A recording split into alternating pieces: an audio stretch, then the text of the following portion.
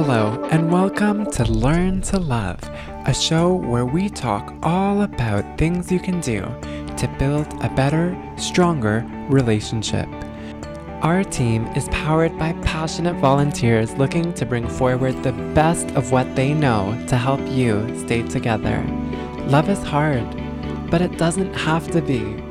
Our podcast, articles, and videos feature insights from the latest research on relationship psychology, intimacy, conflict resolution, parenting, and more. You don't need to go in blind and make the same mistakes as those around you. Check us out on our brand new website at learnlove.ca or listen on our podcast, the Learn to Love podcast. Thank you for joining us in our vision to create healthier relationships and stronger families. Hello and welcome back to the show. I'm super excited to have you join me for this brand new episode on the Learn to Love podcast. We've been working really hard the past couple days and having so much fun on this Learn to Love project. I'm preparing the Udemy course, doing a whole bunch of editing on the content for the course, putting in a whole bunch of stock footage to help you visualize what we're talking about in the course. We are working on social media channels, so you can now check us out on Instagram and Twitter at Learn to Love Media. Learn to Love Media on Instagram and Twitter. We are also getting on Facebook with a Facebook page called Learn to Love. And we're posting some updates about the new articles on the website there. And also we're posting a whole bunch of quotes. So if you like quotes about relationships and love, we have a ton of really cool quotes and we put them over pictures and videos. They get shared on our Instagram and Twitter. So check that out, Learn to Love Media, if you are interested in some daily quotes and inspiration. Over the past couple episodes, we've been having some really meaningful discussions about conflict resolution. We talked about the 4 horsemen of argumentation from John Gottman and the 7 principles for making marriage work: criticism, contempt, defensiveness, and stonewalling. We talked about the three common ways that people deal with anger and conflict from Sue Johnson's Hold Me Tight. That's Protest Polka, Find the Bad Guy, and Freeze and Flee. We talked all about how we have to model what we want to see in our partner. We talked about mirror neurons and how that modeling works. We talked about how we need to allow space for our partners to vent, allow them to communicate. We don't need to solve their problems. We can just listen and help them think, because listening is thinking, and show them that we're on their team, that we're on their side. We talked about the most basic ways to help somebody calm down through holding them, rocking them, and so much more on the show. We also talked about the rights in the relationship, the right to have your experiences and feelings acknowledged as real. Remember, we all experience things differently. That's okay. It's part of being human and what makes being human exciting. And we talked about so much more. I hope that all of these things that we brought up on the show can help you to build a better, healthier, and stronger relationship. That's what we are all about here at Learn to Love, helping you love smarter, not harder, which is the title of our Udemy course, which is currently in development. In today's episode, I want to talk a little bit more about why we choose to respond to conflict in the way we do. We'll look at some neuroscience, some anthropology. We're going to talk all about habits that we bring into conflict, although you can use this outside of conflict too, about habits in general. Ideas coming from James Clear in Atomic Habits and Wendy Wood in Good Habits, Bad Habits. If you're interested in those, they're both really, really interesting books. And we're going to talk a little bit more about feelings and how they glitch sometimes. And this will relate to limits. Remember, we said that you can prevent I suggest 95% of limits that you can prevent 95% of fights through using limits, setting aside very clear, consistently enforced, and well advertised boundaries that teach your partner the way that they should treat you. We think that, we're so easy. You should know how I want to be treated, but actually, that's not the case. We have to be very clear in how we encourage our partners to treat us. We have to tell them very specifically, like, how do we really want to be treated? What works for us? What doesn't work? A lot of us don't know the way we want to be treated. We think we do and we walk around thinking that we do, but we really don't, which is why it is so important to have this discussion about limits, to really think about what our own limits are before we can expect our partners to keep them. If you're interested in continuing the discussion on limits, seeing infographics and other resources, check out our website. We have all of that on the blog. All right, so let's get started with our discussion today on habits. So you may have been listening to the show and think, well, I really do want to try and model what I want to see in my partner. I really do want to respect my partner's limits and make my own. I really do want to first rescue.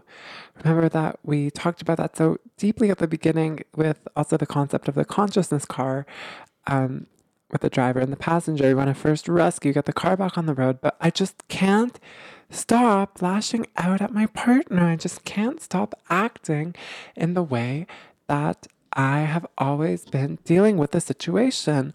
What am I supposed to do?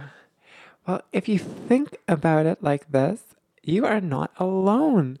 So many of us are in the same boat. We are trying so hard to do things that we know are the right thing to do, but we just can't do it. For example, like with weight, like we really want to lose weight and we really want to eat healthy. And we know that the right thing to do is go to the gym. And we know that the right thing to do is to not, eat unhealthy foods at late hours in the nighttime. Or we really want to sleep better. And we know, logically that we should be in bed. But we just can't get to bed on time. We just can't refrain from snacking. We just can't keep going to the gym. No matter how much we try, the weight stays on. And if we manage to lose that weight, it just comes back afterwards. Why? Why is this?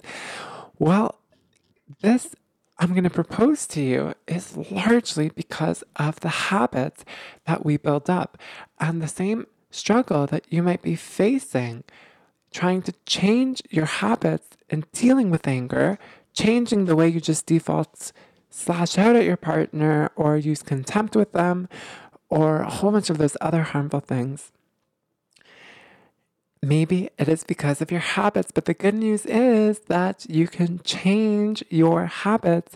You can change your habits if you are just persistent, if you keep trying to notice every time you do that thing that you want to change, and then you go about and make that change. Starting small, doing things repeatedly every day, and then slowly building up until they stick. So let's begin. We threw around the words habits for a little bit so far in this episode, but what really are habits? What do they mean? Well, I'm going to propose the definition that was inspired to me by Wendy Wood in Good Habits, Bad Habits, also by Daniel Goleman in Social Intelligence, that habits are things that we do without thinking, a way to react to a situation. It's a reaction to a situation that we do without thinking. So, for example, when you go to the washroom in the morning after you wake up and you wet your toothbrush under the sink, do you think to turn off the tap and to put the toothbrush in your mouth and to move to all those different teeth? Do you think about that? Or does it just happen instinctively to you? Can you think about something else while you're doing it? It's the same thing when you are driving a car, for example. When you are changing lanes, do you consciously think to put on the turn signal? Or does it just happen automatically? When you approach a red light, do you think to put your foot on the brake? Or do you just do it without thinking? It's the same thing like if you're in the shower. Do you think about washing your right arm and then your left arm and then your legs and your chest? Or do you just do it all without thinking? The biggest culprit of this, which causes a lot of us some trouble, I would suggest, also is locking the front door. I'm sure that there is some time in your life when you have, or either you have, or you know somebody who has walked out of the front door and then wondered later if they locked it. I know that's happened to me many, many times before, and I think about, oh my goodness, did I lock the front door on the way out? Because you don't remember doing it. You don't remember if you did it, or like you have no conscious recollection of you putting the key into the door. Well, if you also can't remember if you locked the door sometimes, at least with me, the door is virtually always locked. It is like instinctual for me to put the key in the door and to lock it on the way out. Now, for children, if we have young children, we have to remind them, like, as they grow up and we give them a house key, that they need to lock the door. They need to consciously think to lock the door on their way out the first couple times until they get it, that they just have to lock it on their way out. And the same thing is with driving. So when we're first learning to drive, I'm not sure if you can remember when you were first learning to drive. I sure remember though, when I was learning, I had to consciously remember, okay, red light, foot on the brake. Okay. Turning. Okay. Signal. Look over the shoulder. Check the mirrors. There's like an order that they teach us to do before changing lanes. Then you remember, turn off the signal. Do you think, oh, I have to turn off the signal now? Or do you just do it without thinking? All of this, guys, is things, I want you to see the trend here, is things that we have just done many, many, many, many, many, many, many, many, many times before, like with brushing your teeth or stopping at a red light, like thousands and thousands and thousands of times before in your life. And eventually you don't have to think about them anymore. They just stick. They just stick. Some other examples of this habit are ways that you greet people. Hi, how are you? Do you think, oh, I have to say hi? Or do you just say hi? When your partner comes through the door, do you just give them a hug? Or do you have to think, oh, I want to give them a hug now? Do you smile, or do you think, oh, I need to smile now? And also with language, when you want to make coffee and you want to ask your partner to get you a teacup from the counter, do you have to think hard, what is the word for teacup to ask? Or mug. What is the word for coffee mug? Do you have to look at the mug and think hard? What is the word for that? As like some people who learn languages, remember, like if you're trying to learn a foreign language, you're going to have to think hard what that word is. The first time you try to recall it, it may not come to you for quite a while.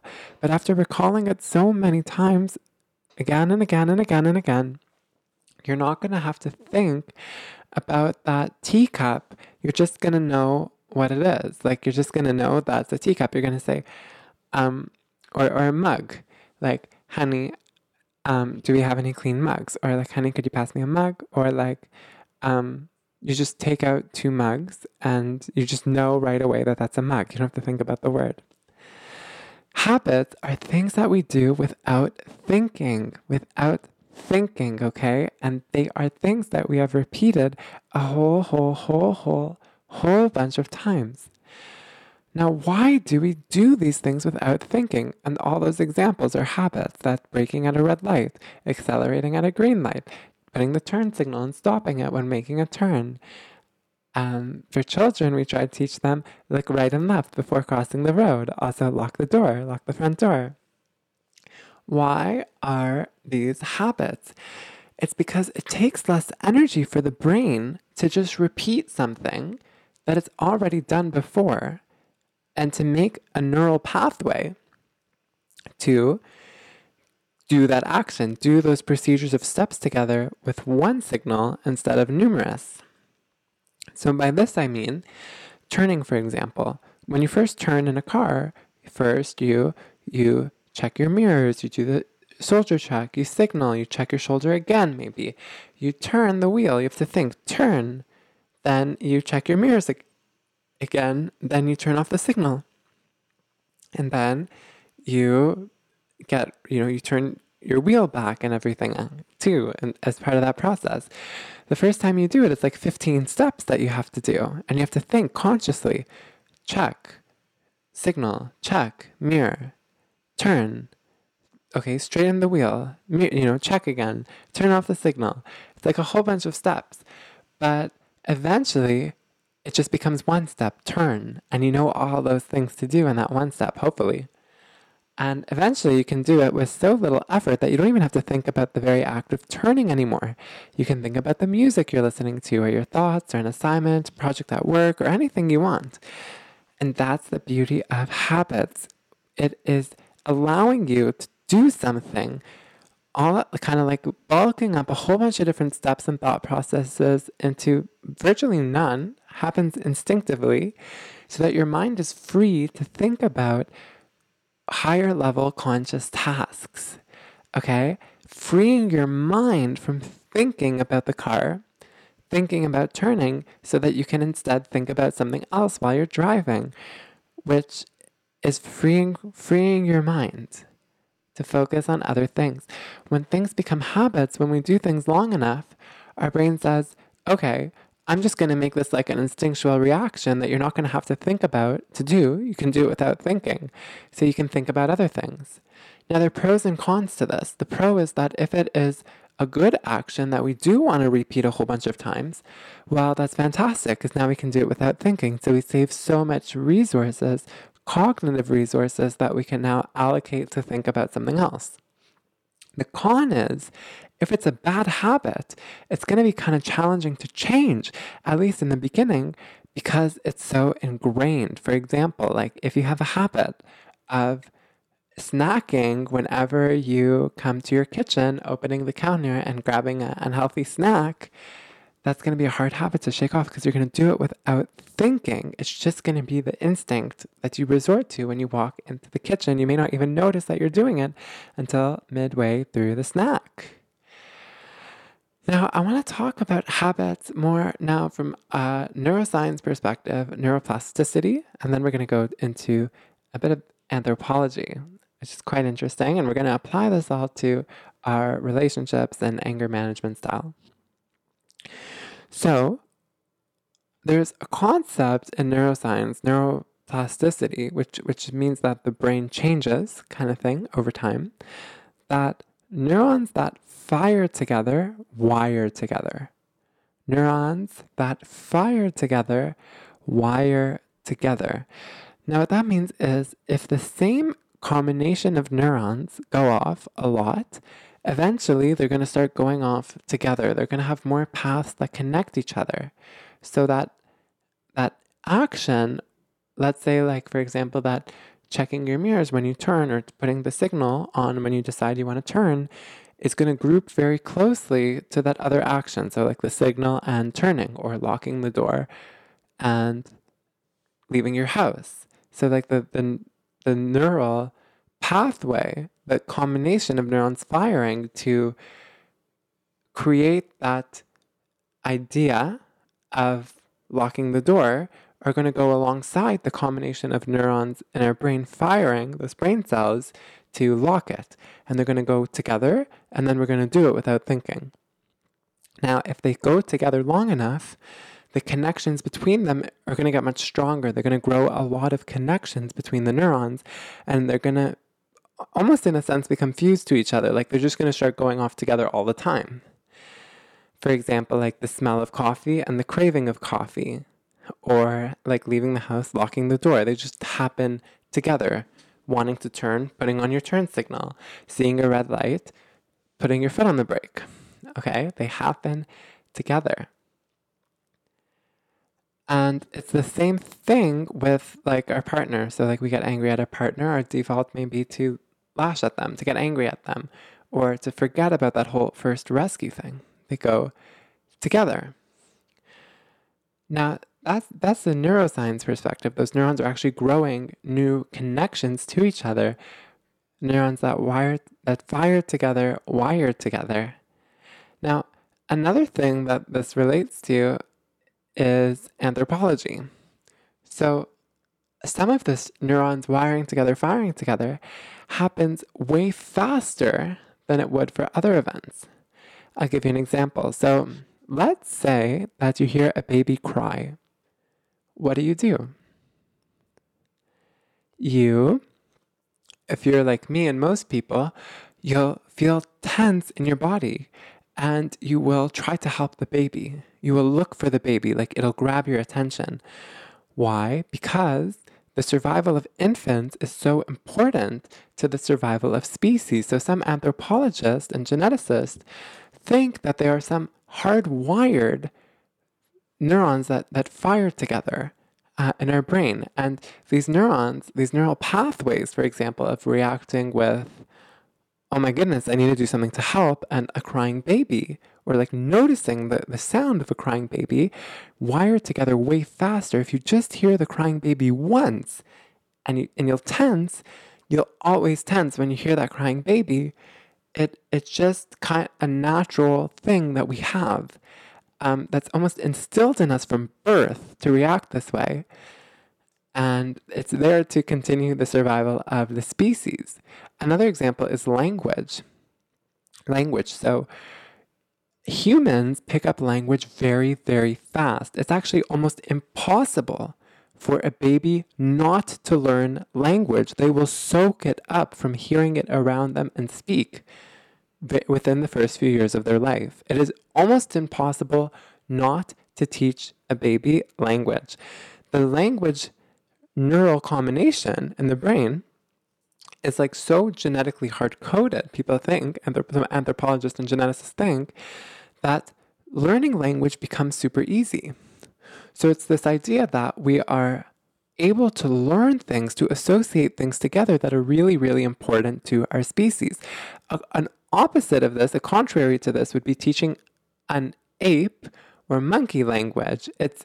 There are some examples of teaching monkeys basic sign language, but it's very, very, very hard to teach it to them. It takes like many, many, many years, whole lifetimes of learning, and it will always be very basic. So some people think then that monkeys are not meant to use complex language the way humans do. Or maybe they do in their own tones, but not in the way that humans do. Like, it's very hard for a monkey to learn sign language, even though they have the actual dexterity, the ability in their fingers to do many of the signs that humans use, and like American Sign Language, for example, just because the neurons that would need to fire together to do that are distant from each other, or they're not wanting. I mean, they're not like, I can't say wanting, but they're not like encouraging that connection. They're not destined to connect with each other, where for humans, language, walking often are almost like destined to occur together.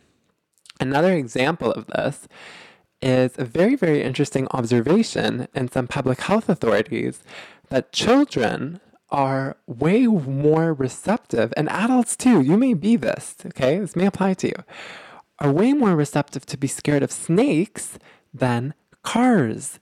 It is so easy for a child to be scared of snakes, and for an adult too as well. I know a lot of adults who are deathly scared of snakes. If they see a snake and they see somebody be scared of the snake on TV or anything once, that can hardwire in their brain for the rest of their life. They can be deathly scared of snakes.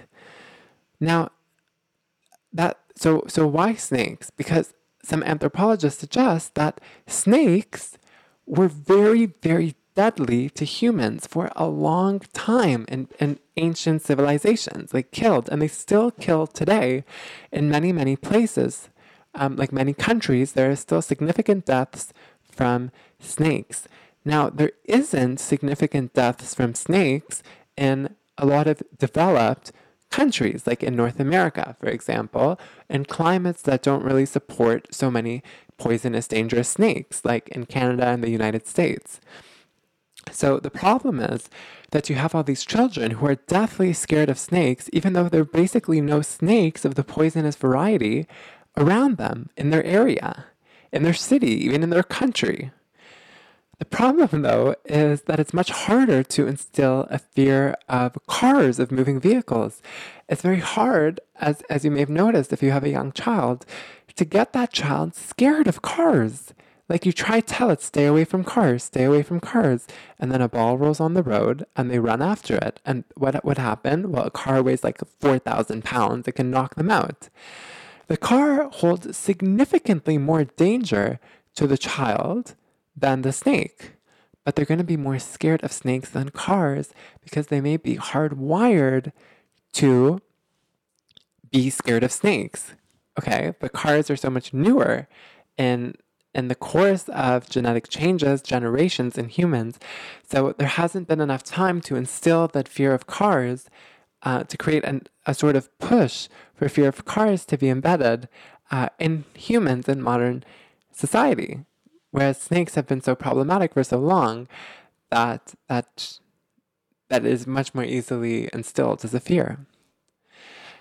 Now, why did we have this conversation? It's to help you get more familiar with the idea of neurons that wire together, fire together, neurons that fire together, wire together, and to understand that there's some things, it's really interesting, that are more likely to wire together than others. So for humans, language, walking, for example. Okay, like it takes, I think, like coordination of maybe 200 muscles to walk. But you don't think, raise this muscle, lower this muscle, tense this, release this. It just happens.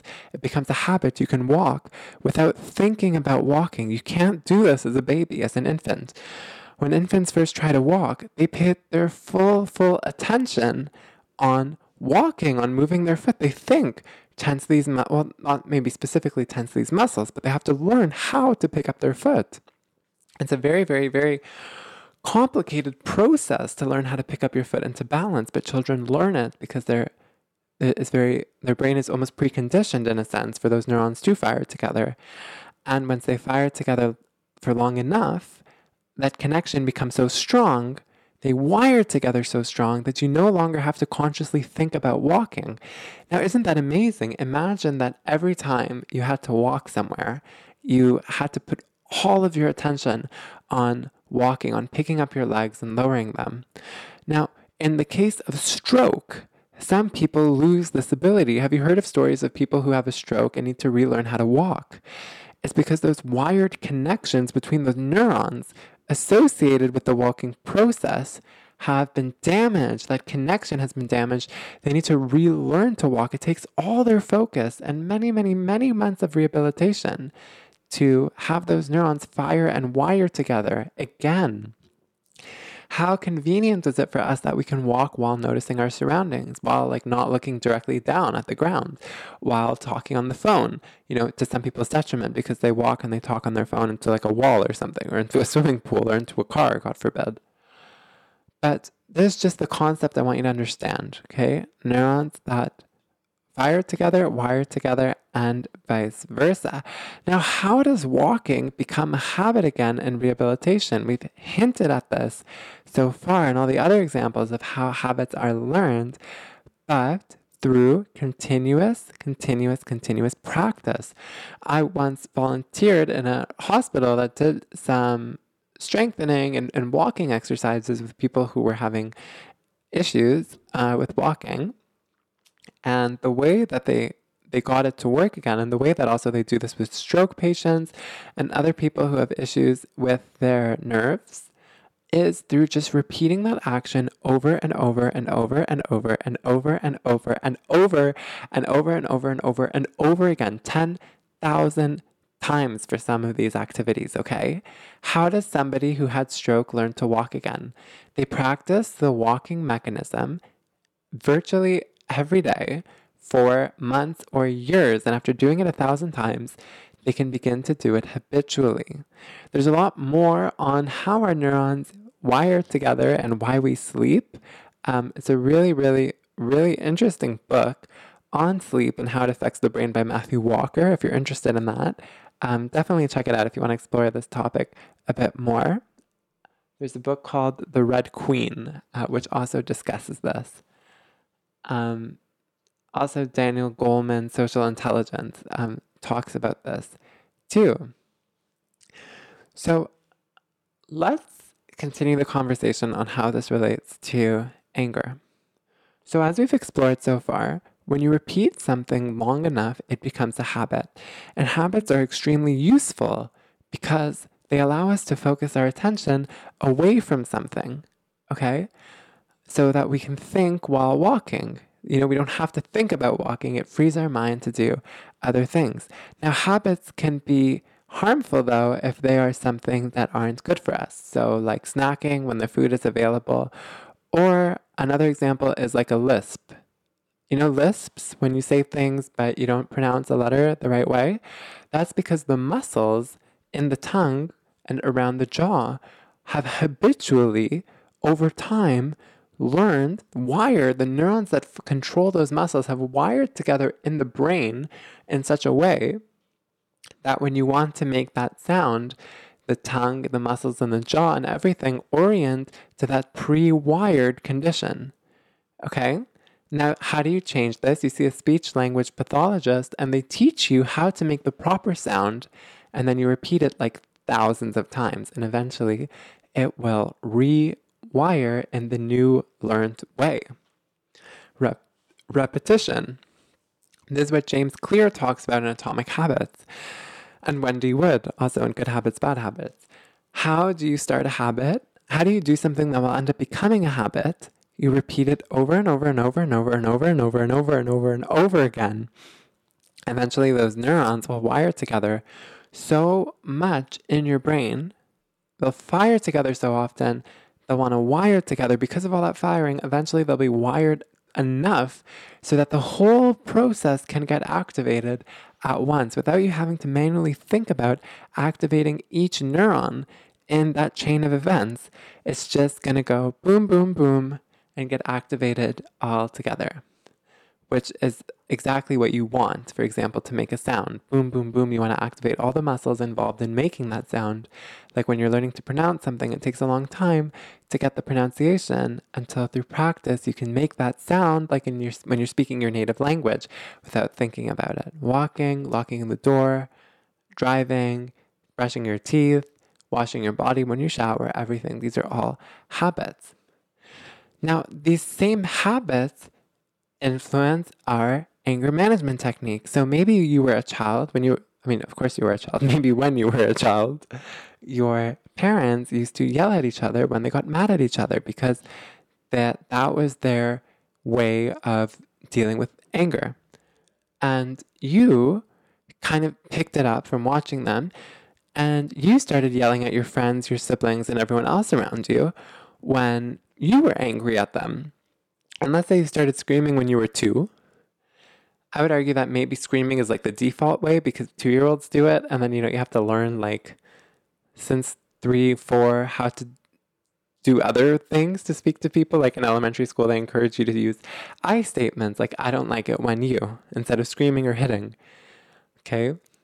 But over time, if you scream at somebody long enough, that's going to become your default to just scream at them. And if you hit somebody for long enough, like if you're really mad and you just hit when you're mad, your brain is going to wire together hitting with getting angry, okay?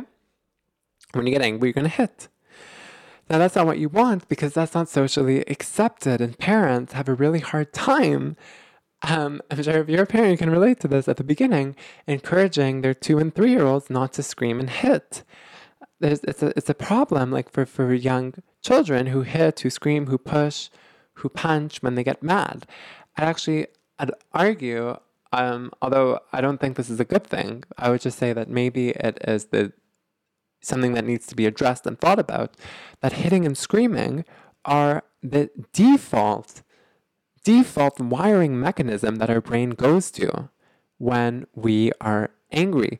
And the reason I say this, I'm not justifying it, I think it's wrong, but I'm just saying that it's so important to consider this. The reason so is because who screams and punches when they're mad? 2-year-olds, guys, 2-year-olds. It starts in infancy. And what do we associate with immature, unrational, unreasonable ways of dealing with conflict in adulthood is hitting and screaming. That is unacceptable. If you're a 2-year-old, okay, you're like weak, you can't hit with more force than like a few grams. So, we kind of just accept it. We're like, they're only 2, we're going to help them learn. But if an adult does it, it's jail. You can go to jail. It's like a major criminal offense. It is unacceptable in society. So parents have the job of training the kid from 2 to later in life so that they will not do this as an adult. Like, it's okay when you're 2, it's okay when you're 4. Well, not really. Like, at 4, it starts to become a problem. At 6, it's like a big problem if you're still doing it at 6. By 8, you can get into big problems with the principal. By 12, 14, by high school, you can go to like juvenile detention if you do it, okay? And as an adult, you can go to jail. So the goal is to stop it early. The problem is a lot of us continue it, maybe not outwardly with our friends, but inwardly with our partners and sometimes with ourselves, because it may just come the most, it may be the default. It may come the most naturally. But that's not good. We have to remember that we can overcome the default through continuous repetition to find a better way. And the reason I'm saying this all is because you may have been listening to the past 5 episodes, I think we had 5, on conflict resolution, and thought, oh my God, all of this sounds wonderful, lovely, okay? And then you got into an argument with your partner and it was no different. I mean, I hope it was different. If it was different for you and you focused on the first rescue, staying calm, remember we talked about how you need to take care of yourself to take care of others, because when you're calm, only when you're calm, you'll have actually the emotional capacity to use your frontal lobe, your neocortex, the thinking part of your brain, without that amygdala, the emotional center that's closer to your spinal cord, intercepting all those signals and actually limiting half your brain from even responding to the situation, okay, which is a big problem on its own. But it's there for survival. Again, we talked about this. Like, if an animal's attacking you, you don't want to think about what you should do. The amygdala is just going to cut off half your brain, give you the run and fight signal or whatever, and boom, you get into action. It may save your life. It may be that the people who had half their brain cut off, essentially when this emotional hijacking occurred, were the most likely to survive, and then it got passed down to people who are alive today. Okay? So you may be thinking about this. It may work for you. That's fantastic if it works for you. But if you find, it will work for you when you implement it. I can't guarantee, but I think that it will. Like, I don't see any reason why it wouldn't. But what I'm saying is you may have trouble putting it into your relationship because your habit, guys, your instinct is to yell, is to, maybe you've channeled habits instead of hitting. I really hope you got rid of hitting, because, hopefully we want to extinguish that by 2, 3, 4. Maybe instead you go away, or you ignore them, or you use things like you're such a, and you label them. Remember, we said when you label somebody, guys, when you label them, you prevent them from venting. They need to vent. They need to get out what they've been holding in, and they've often been holding it for a long time. That's why check-ins work. When you ask yourself and you ask them, how am I treating you with regards to your limits today? It works because you allow the opportunity to vent, to communicate. Also, it's facilitating connection. Remember, we said a lot of fights happen because of a lack of connection, and there's so much desperation, desperateness to have a connection with our partner, that the partner goes to the easiest way to get connection, which is through anger. If you can push somebody's soft spots, their buttons, remember, soft spots get us from 0 to 100 really quickly, and you can make them very angry. You have a deep emotional reaction, which is what you need. You need emotion. Okay, and we're not calling people psychopaths here or something that want to make people very angry for their own personal gain, okay? We're not talking about sadism or anything like that. We're just saying that there's a need for some sort of emotional exchange. So in the absence of all emotional exchange between partners may resort to extreme measures to get it, okay? Through evoking anger. We talked about all this, okay? Now, whatever happens, however the situation got to, the anger you're in now, if you're struggling to implement the things that we talked about so far, all the first rescue, the take a deep breath, the use I instead of you statements, avoid labeling, use limits, okay? Like all this kind of stuff. Just remember the habits. If you stick to the same habits that you always had when you were a child, you would likely be in jail, okay? If a child maybe has a habit to hit and push and to scream, okay? That's not okay. We learn to override our habits. It's the same thing when driving. When learning to drive, we build new habits, okay? You can change habits, though. That's the thing. You can change them just like people who have a stroke learn to walk again, just like people who have like a lisp and they work at some sort of speech conditioning to change the way they speak. You can do it through repetition. Repetition. That's the really big thing. Repetition.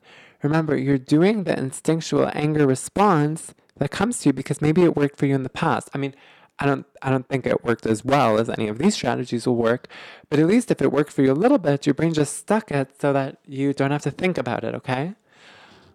But you need to work on not doing it, okay? Noticing when you do it and using repetition to get the new thing going. Remember, we talked about this so far on the show. The hardest thing is often starting. But once you start, you get the ball rolling, just keep going with the momentum, okay? Eventually, you will change incredibly.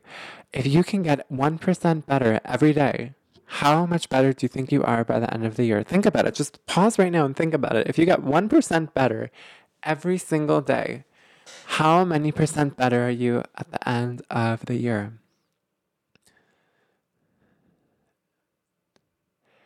If you just paused, welcome back. Some of you, take a guess. Some of you are going to say 365% better. No, it's more. Some of you are going to say 3,650% better. No.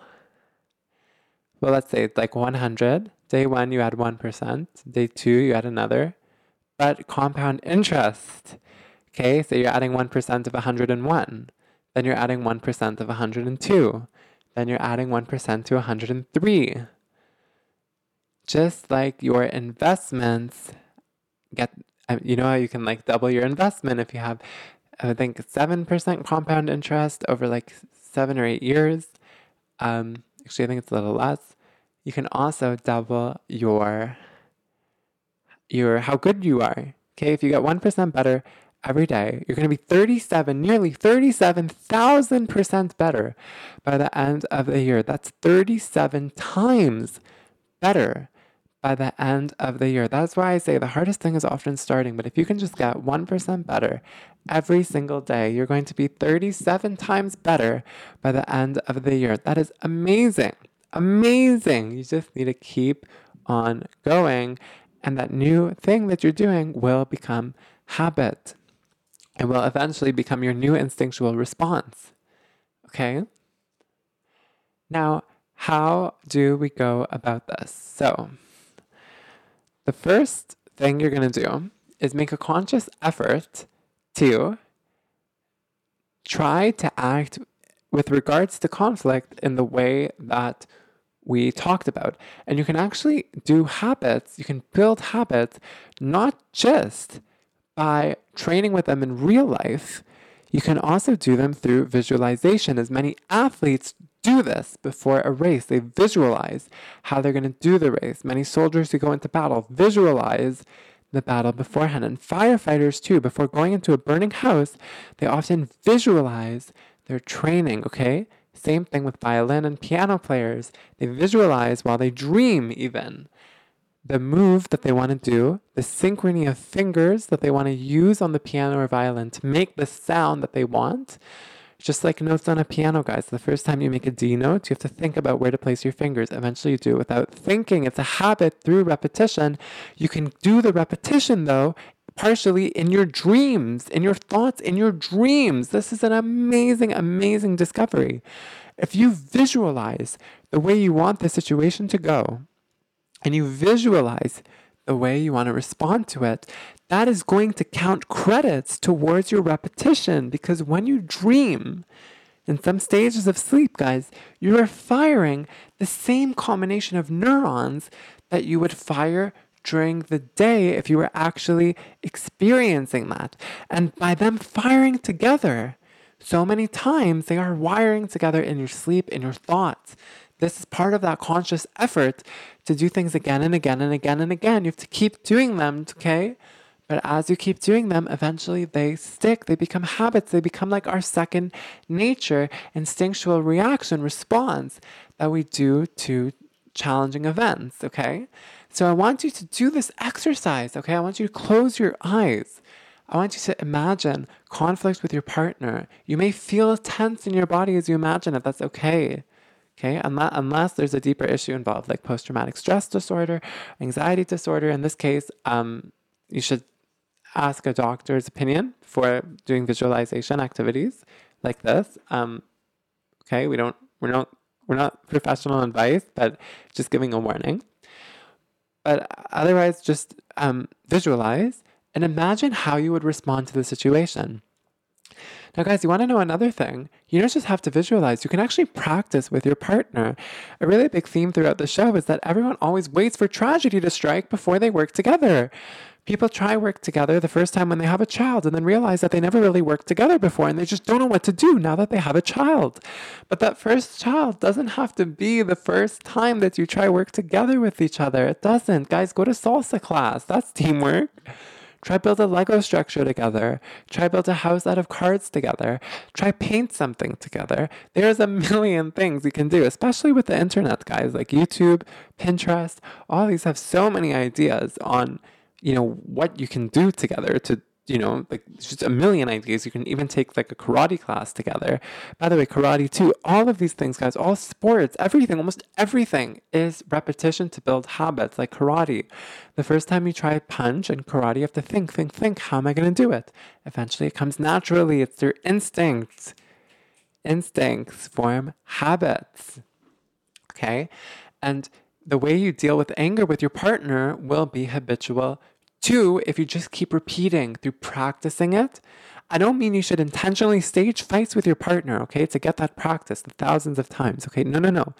But you can imagine it, and you can ask your partner if you can practice it by saying something like, honey, can you come to me and say, I'm so angry with you? And then, or like, I'm so hurt, I'm so sad.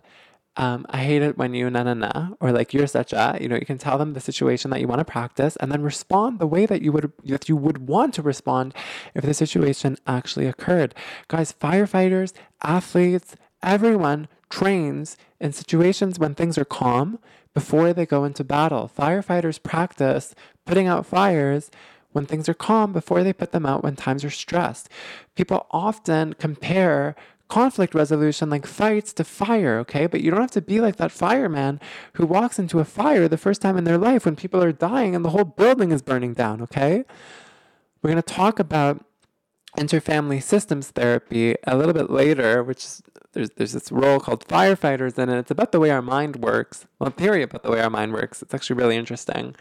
But it reminds me of firefighters. If you're interested, you can start learning about it. But that's the big thing here, guys, is you don't want to be like that firefighter who waits until the whole house is burning down, okay? No, practice on a fire in a civil place too. That's not going to threaten anyone's life or something, The same thing with running. Like, don't start running the first time you want to do a race. Practice in civil conditions before all the pressure builds up, okay? Same thing with fighting with your partner, guys. Don't fight. Don't practice the way you want to fight with them only when a fight occurs. No. Practice in a more civil way first. Just like I want you to practice teamwork with your partner too before you have a child, before something major happens, before you really need to work together, okay? Practice. and then it will come easy when the time is due. Okay, remember, repeat, repeat, repeat. Respond the way you would want to respond. At the beginning, it's going to be hard, but just keep doing it and it's going to eventually stick. Okay, eventually it's going to become your habitual second nature and it's going to serve you so well, not just in actual conflict with your partner, but in any time throughout your life when you have stress, okay, or you have conflict with a coworker, with a peer, and all this. So in the first couple episodes of this series, we talked about how to actually prevent most conflict in the first place through venting, limits, all of that, but to do when conflict arises through modeling all these different tools that we gave you. Okay, like don't defend, deny. We talked about not withdraw, with stonewalling, holding things in, the cup analogy. We gave you a ton of really great stuff. If you need to go back and listen to it, I mean, it took years to develop this content. So by all means, if you need a second listen, go ahead. Go ahead. But now in this episode, we're teaching you how to actually apply that, like by practicing it so that it comes up as your instinctual response when real conflict strikes. Okay? Practice, practice, practice.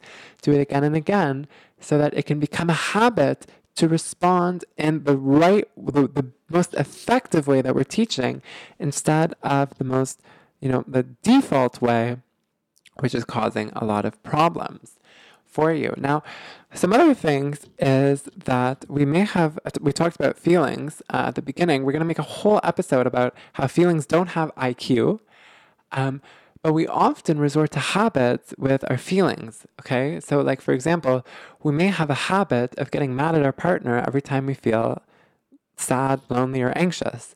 We may have a habit of ignoring our partner whenever we feel anxious. We may have a habit of blaming our partner wherever we feel like we're unsafe or not in control of something.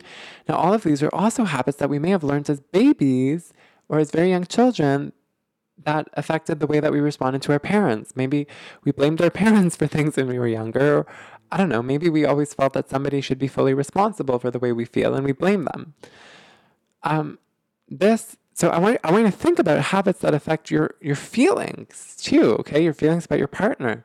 And remember, we're going to make a whole episode on this, that feelings don't have IQ. People's feelings often get mixed up. You think that you feel mad at your partner, but you're actually hungry or thirsty. You think that you're hungry, but you're thirsty, okay? You think that you're thirsty, but you're hungry.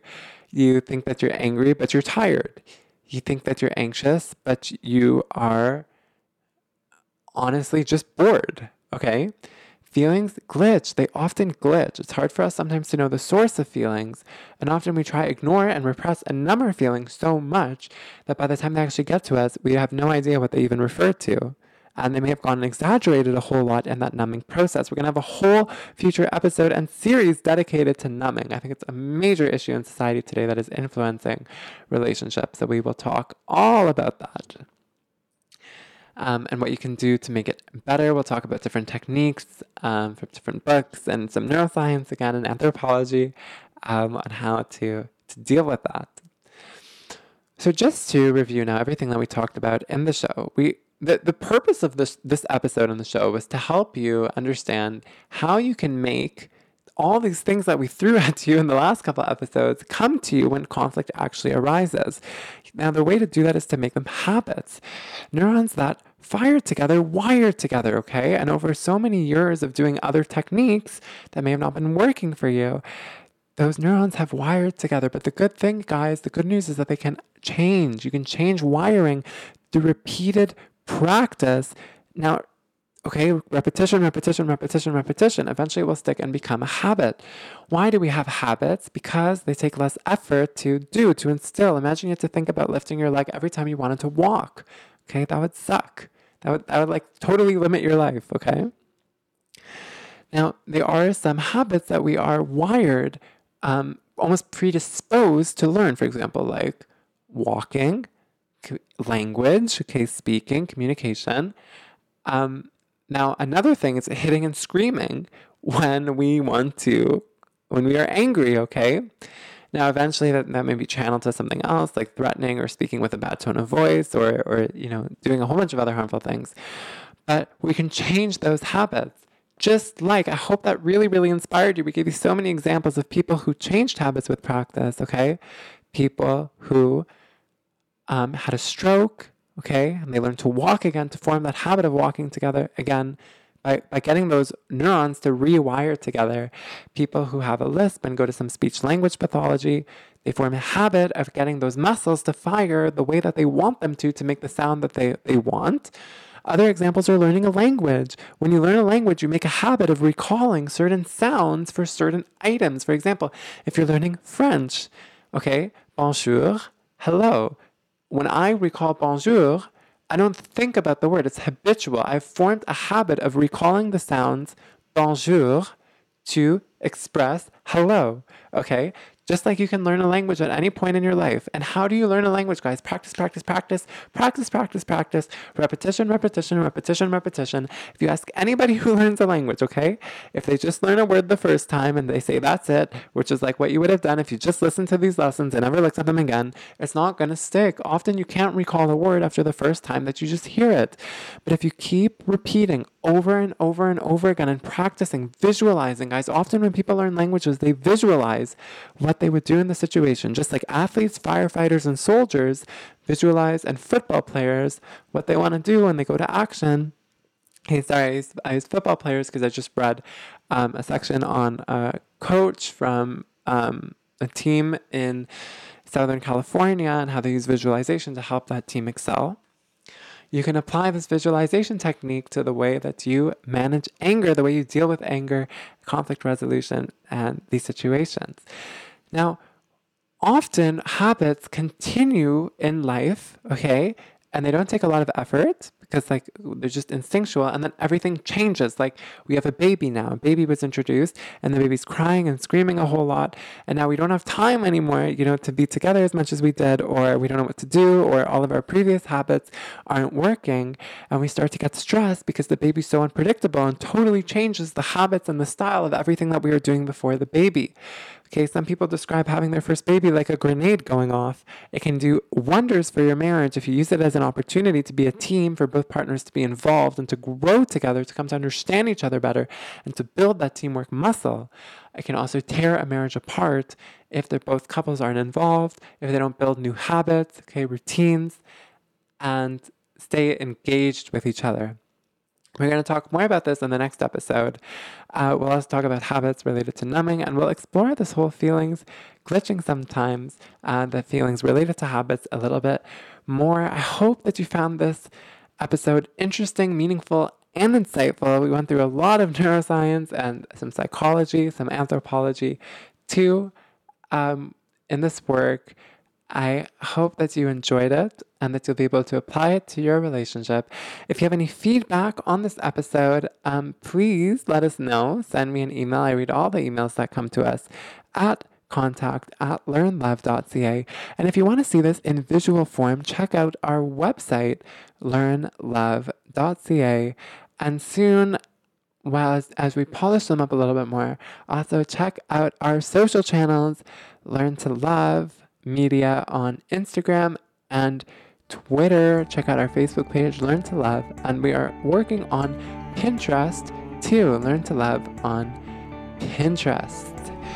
I'm so grateful that you stayed to the end and that you're working so hard to build a healthier and stronger relationship and family. That is wonderful news. Wonderful, wonderful news. Remember, most divorce can be prevented through learning the tools and skills required to succeed in marriage and relationships, okay? Unfortunately, these tools aren't taught enough in society. So I'm so happy that you're joining us on this journey to learn together so that we can have these tools to stay together. Thank you so, so much for listening, and I can't wait to welcome you back in the next episode. Love is hard. It can be so, so hard sometimes, but it doesn't have to be. Thank you for joining me.